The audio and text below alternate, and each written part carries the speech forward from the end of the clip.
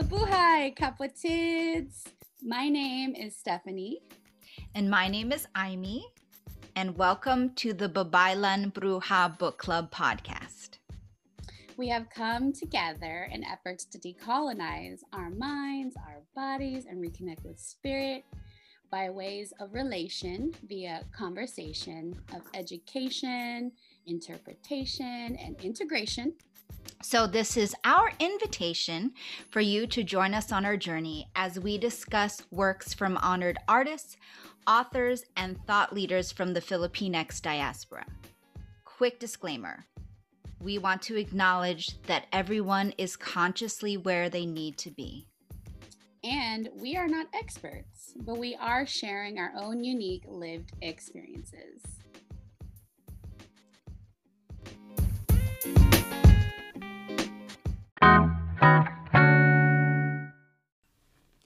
Hello, Babaylan Brujas. Kababaylan, yes, welcome back. It is our study break. And, you know, we always do something different on study break. Yeah, it's a break, so it's yes. pretty free-winded. But today we're celebrating two things. We have completed chapter 14. Therefore, we have completed the book. Woohoo! I wish I had a horn thing. Yes. And I don't know, sorry. We love y'alls, and we thank you so much again for just staying in tune with us. But, you know, we switch it up with our guests, and today we wanted to bring in a man guest. The patriarchy. I'm just kidding. So tell us more about this guest, Aimee. So this is Rob. He is my partner. He lives in the house with me. We co-parent together. Co-parent, co-domicile. Yes. And so Steph has been visiting with us all week, and we've been recording and doing content. And we just thought it'd be a fun thing to invite in Rob. He follows. He listens to every single. He's been down since day one. Oh, yeah. Man. So and we just thought, you know, we rail on the patriarchy all day, every day, as y'all know.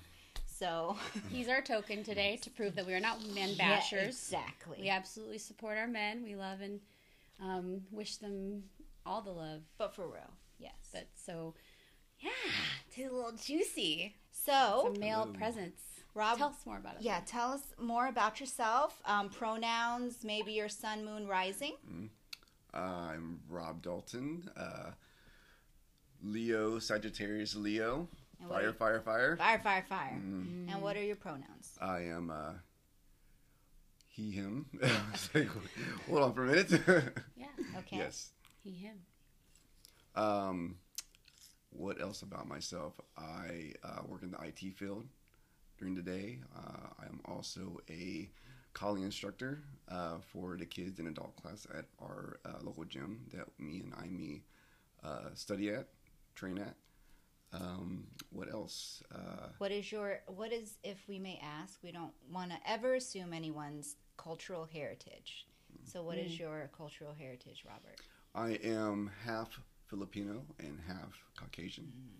My mom is Filipino from the Visayan region, San Roque in Mindanao.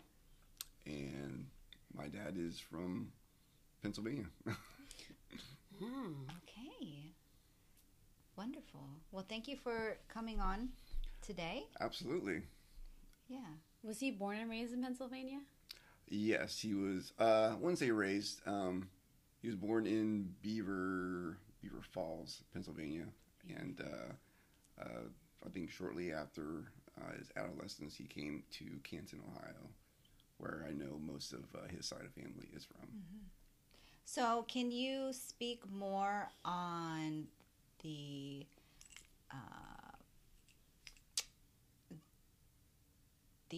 experience you had growing up being of mixed heritage, being Filipino and American? I think it was definitely different.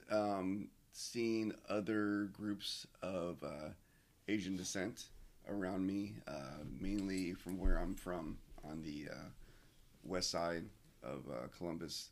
There was a there's a lot of other. It was very diverse. You know, a lot of people from Cambodia, Laos, Vietnamese. I tried to, as someone that recognized themselves as a Filipino, even though I was half. You know, I wanted to bring myself into that fold, but as unique as I wanted to be in that way, I always felt there was a conflict because I was half white, and I think I presented more white sometimes. So I feel like I didn't, from that demographic, always was recognized that way. But then sometimes from the Filipino standpoint, I was also like not Filipino enough. So. Wow, we read about that, heard about that. So, but it was interesting. It was a conflict because I wanted to be more unique, but then I also felt the benefits of that lifestyle too. So the privilege, yes, of it. Yeah. Tell us about a time. You felt the benefits. Let me think. I don't know if anything comes to mind in particular. Yeah, nothing. Yeah. I mean, really, nothing really stands out. But I feel like I walk through the world definitely privileged, even though I'm still even recognized probably more Filipino that people kind of see me as. So it's almost token in a way. Like a token minority kind of standpoint. Yeah. How do you feel about that? How does that make you feel? Maybe before, now? Do you think about it? Does it make you feel away? I don't know. I don't know how it makes me feel. It's still a conflict because I know that there are people of color that are out there that are marginalized even more than I'm even aware of, and. For me to recognize myself as a person of color, you know, becomes a struggle because I think everyone kind of sees me as this tan white guy. Yeah. So they don't know how they really as the way I present. No one really knows what I am. Yeah. You know. Honestly, you are ambiguous, racy looking. Yeah. I am. I've like gotten. You could like play like. I've been casted for movies. For like Middle Eastern. Yeah, I was gonna say that. Greek. Yeah. Japanese one time. Yeah, one time when I was working downtown at the bank, one of my coworkers or somebody was like, "Hey, I saw you with your Japanese boyfriend." I was like, "Well, first of all, why is it gotta be why can't you just be my boyfriend? And second of all, I was like, Japanese Were boyfriend." They white? Yeah, asked it. Okay. I was like, Japanese boyfriend. Don't tell my Filipino boyfriend. I was kidding. Get it. So thanks for sharing that, Rob. I mean, that's awesome that you are aware, while, biologically or physically or different, physically you had white presenting kind of privilege and that you're sorting through it right now. Yeah, absolutely. And since we're kind of leading to that, like you've been sorting through it, heard the grapevine or just, kind of talking with both of y'all's that you've been sitting in healing circles. So I'm just curious as a man, especially nowadays because mental health is so stigmatized with men and, men in general, we say that, I know it's blanketed, but there are men out there who are aware of their feelings. But just wondering like how healing circles have been for you. Well, no, I mean, just to what you just said, it's like, I would say, even as much as just over a year ago, I was a typical guy that really never explored anything in depth as far as feelings go. Things were very surface. Things were very, they are what they are, and there's really no way to change who I am now because of how I was brought up. There was no work being done. It was just whoever I was, that's how I was going to be perceived to everyone, and there's no need to change that because you take it or leave it kind of thing. Where I've found myself recently is just knowing what has brought on those things and actually how it affects me on the daily, how it affects Amy and the kids, and just other people I have in contact with, and really noticing that there was work to be done. So I went through times of anxiety. I did some therapy sessions. I've I've attended men's circle, for quite a bit of time, and went through a lot of things that I never really thought of for myself. Just becoming more aware of my body, my intuition, things that I should be aware of, or just even taking that self-reflective stance.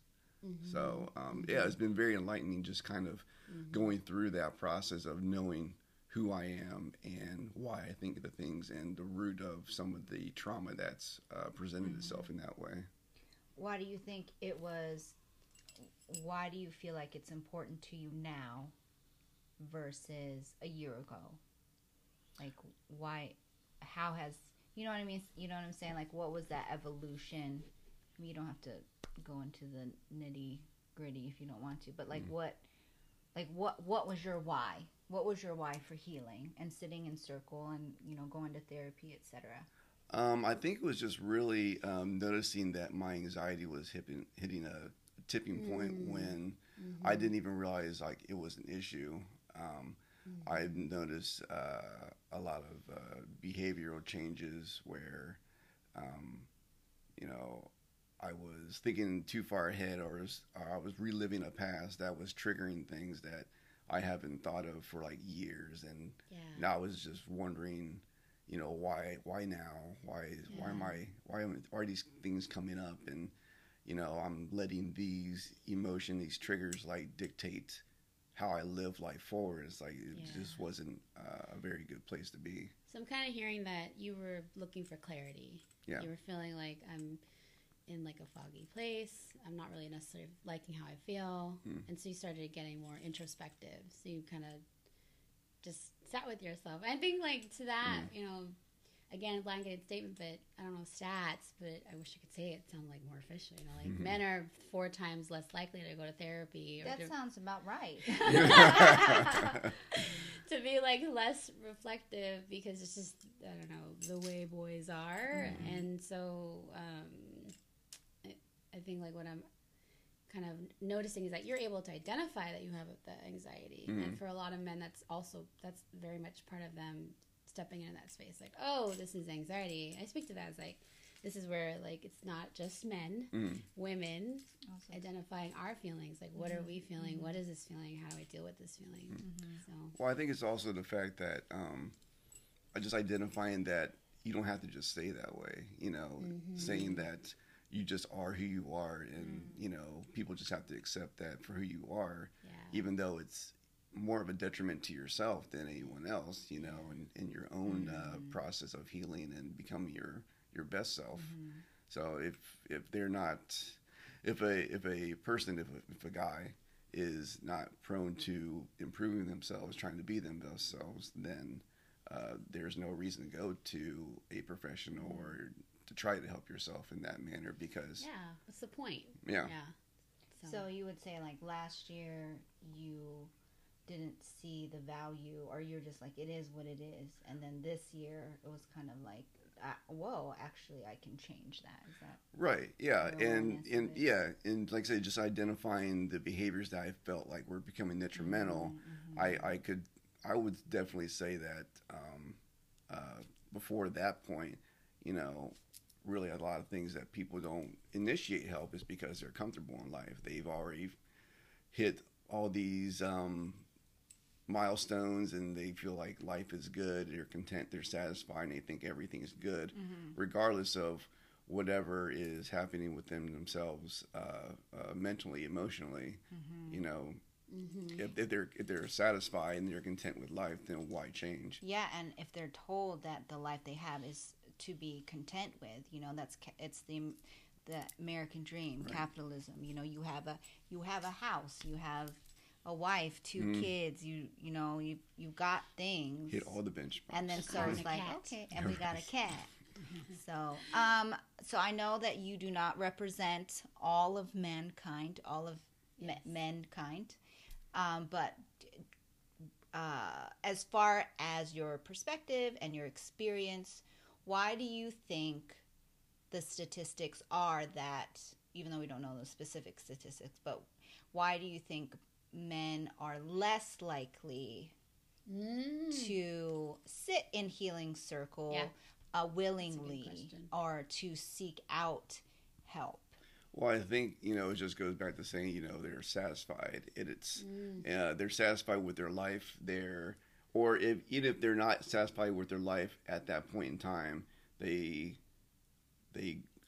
give into the system that they're already working into, knowing that there's success in that part. Mm-hmm. So why go into something that they are unfamiliar with, and that might disrupt the whole system itself that they're already trying to gain success in?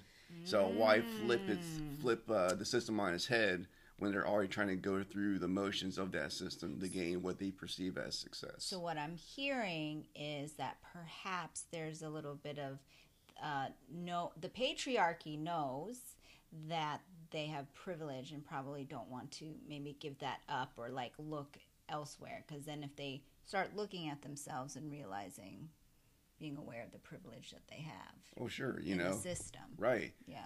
Anyone that recognizes they have some influence or power in a certain structure or belief system, why are they going to try to disrupt that or change directions in that standpoint? Yeah. If it means you're going to sacrifice that influence and power. Yeah. May I share what was coming through for me, like listening to you? I heard like a catch-22. It's like on one hand, it's such a masculine thing to say, and assuming you say him, her, him, his, hearing that you're masculine dominant. So masculine energy is known to be grounding, very like rooted, and that's what the feminine needs, because the feminine's very flowy and free going, right? And so on one hand, I hear like on the masculine, to be rooted is like, well, I'm settled. Like I feel grounded. I'm cool here. Like this is my nice little area. Yeah. Right. And then on the other hand, I'm hearing that how that can be detrimental to the progression of humanity. So it's kind of like, how do you find that balance between like staying rooted and like, do you know what I'm saying? Yeah. Like you're staying rooted in both ways, right, I guess. Right. And I'm just wondering like how. I lost my thought here. Well, I think it's very binary, because what you're saying about them being grounded and just being rooted. That's what men are taught from the beginning, in what society tells them to be that this like pillar, provider, that foundation, that provider, that stability within the structure. So therefore, if you go and poke at the structure and make it unstable, right? Then what else do I have to look forward to, or what else do I have to move forward to? And would you say, what else is my worth?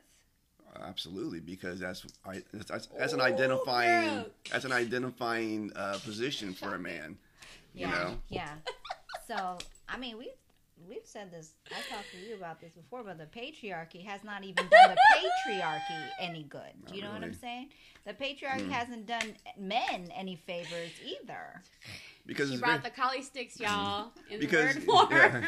Because it's very, in that standpoint, it's a very sacrificial thing too. It's like, because I guarantee you there are a lot of men out there that do want to do the work or are looking into the work, but they know if they are going away from the system of being the foundation, the provider. And that's scary. It's scary. It's unknown. Like, what's your new role to be? But so then, and knowing that any help you get in that mindset will disrupt what you're doing. That's not going to work well for them in the future. So they have to sacrifice their own mental health to be the foundation. See, the patriarchy has not done the patriarchy. And like, So there's a difference between patriarchy, what I'm hearing, and divine masculine. Oh, definitely. Because divine masculine is supported, rooted, recognizes he flows with the feminine and he stays rooted. It's like you move. Yeah. It's that yin So yang. balance. Yeah. Yeah. Patriarch, we want to smash the patriarchy, but we want the divine masculine to have a place and to take their place, honestly, because there is a place. But circle of life. we're waiting. So, thank you, Rob, for sharing all of that. That was great. As my gosh. As we close up, I think we have one more question. Yeah? We have one more question for you. As a man in 2021 of mixed Filipinx descent, what is your take on the term or the idea of babaylan? Do you dig it? Did you ever hear I've of it before you brought it to my attention, and then you and Steph doing these podcasts and just really opening my mind to Your what third eye, if you will. my third eye to what just the different aspects of what babaylan brings and the indigenous past of what has always been, and then still trying to assure myself of my Filipino ancestry and knowing where that comes from. I'm for it. It really just expands my mind to the point of it is all nature. I mean, spirit's out there. It's something to be encompassed and not a one way only way of belief. So it just really kind of opens me up to there's no right or wrong way. It just is. So here it's activating for you. Yeah, absolutely. I mean, I think I see things more from a wider lens than I did before being under the church, and things that I think I've always thought of before, even while in the church, just kind of expanding and questioning things out there, and knowing that there's truth in a lot of things. There's no definitive, absolute way to do things. Yes. Do you feel? What was the question?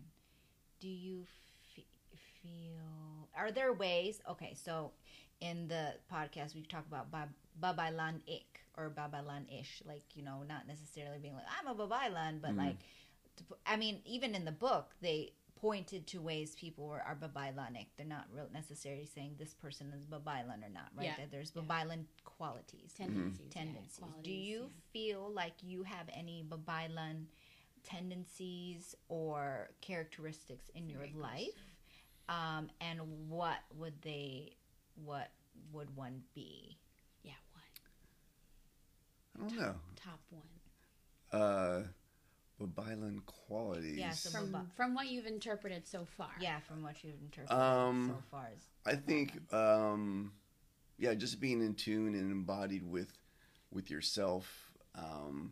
I feel like for me, I'm very sensitive to like sounds and vibrations, and something that I've been trying to hone more and just pay attention more to it. I know the few times recently doing sound baths or sound healing sessions, I've had imagery.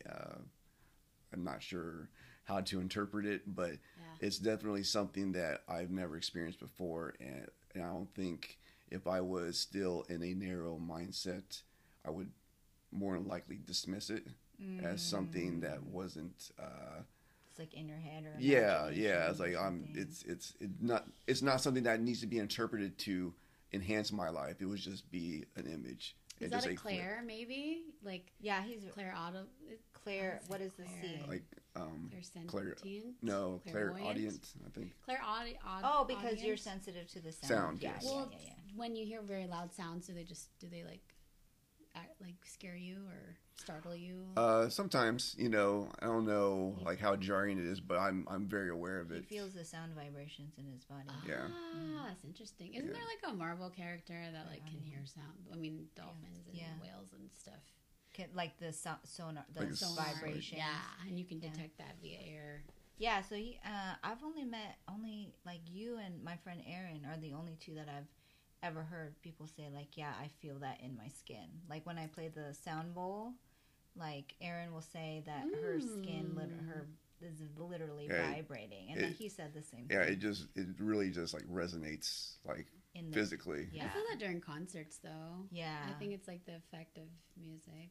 But I mean, yeah, if your skin literally starts I don't moving. feel that. I don't feel that when I do want the sound bowl. Really? No, I don't feel it bodily. Like it's almost like an out of body experience. Oh, everybody's experience is gonna be different, so that's interesting. Okay, well, thank you for sharing. I thank you. Yes, and as like last bonus question, can I pitch one for y'all? Yeah. Oh my gosh. Oh, Dang. I was gonna put you on the hot spot. Me? Yeah. Oh, snap. I know. Do it. Who's better at Kali? Oh, hands down, Rob. Oh. But who's better at healing? I mean, hands down, Rob. Thank you for being a sport, Rob, and just being absolutely. vulnerable with us. Thanks for having me here. Hopefully this reaches someone out there similar, and so. My thoughts and opinions do not reflect the Bob Island Brewhouse podcast. Thank you. This is a study, Rick. Thank you for joining on the fun. And is there one last thing you want to tell the peoples, Rob? The Bob Island Brewhouse, the Kababailan. And again, take or toss what we say. Right. This is all for. Oh no. Yeah. Just thanks for what you guys are doing. I mean, just bringing the education, bringing the knowledge. I'm a her, they. So. I'm not a guy. I'm just kidding. I'm just playing with you, but legit. Thank you. Mm-hmm. Thank you for recognizing that. Yes, Amy and I are definitely experimenting on this path, and it feels in so many ways like spearheading, and I think it's just important to bring these conversations. So thank you for engaging with our conversation today. Thank you.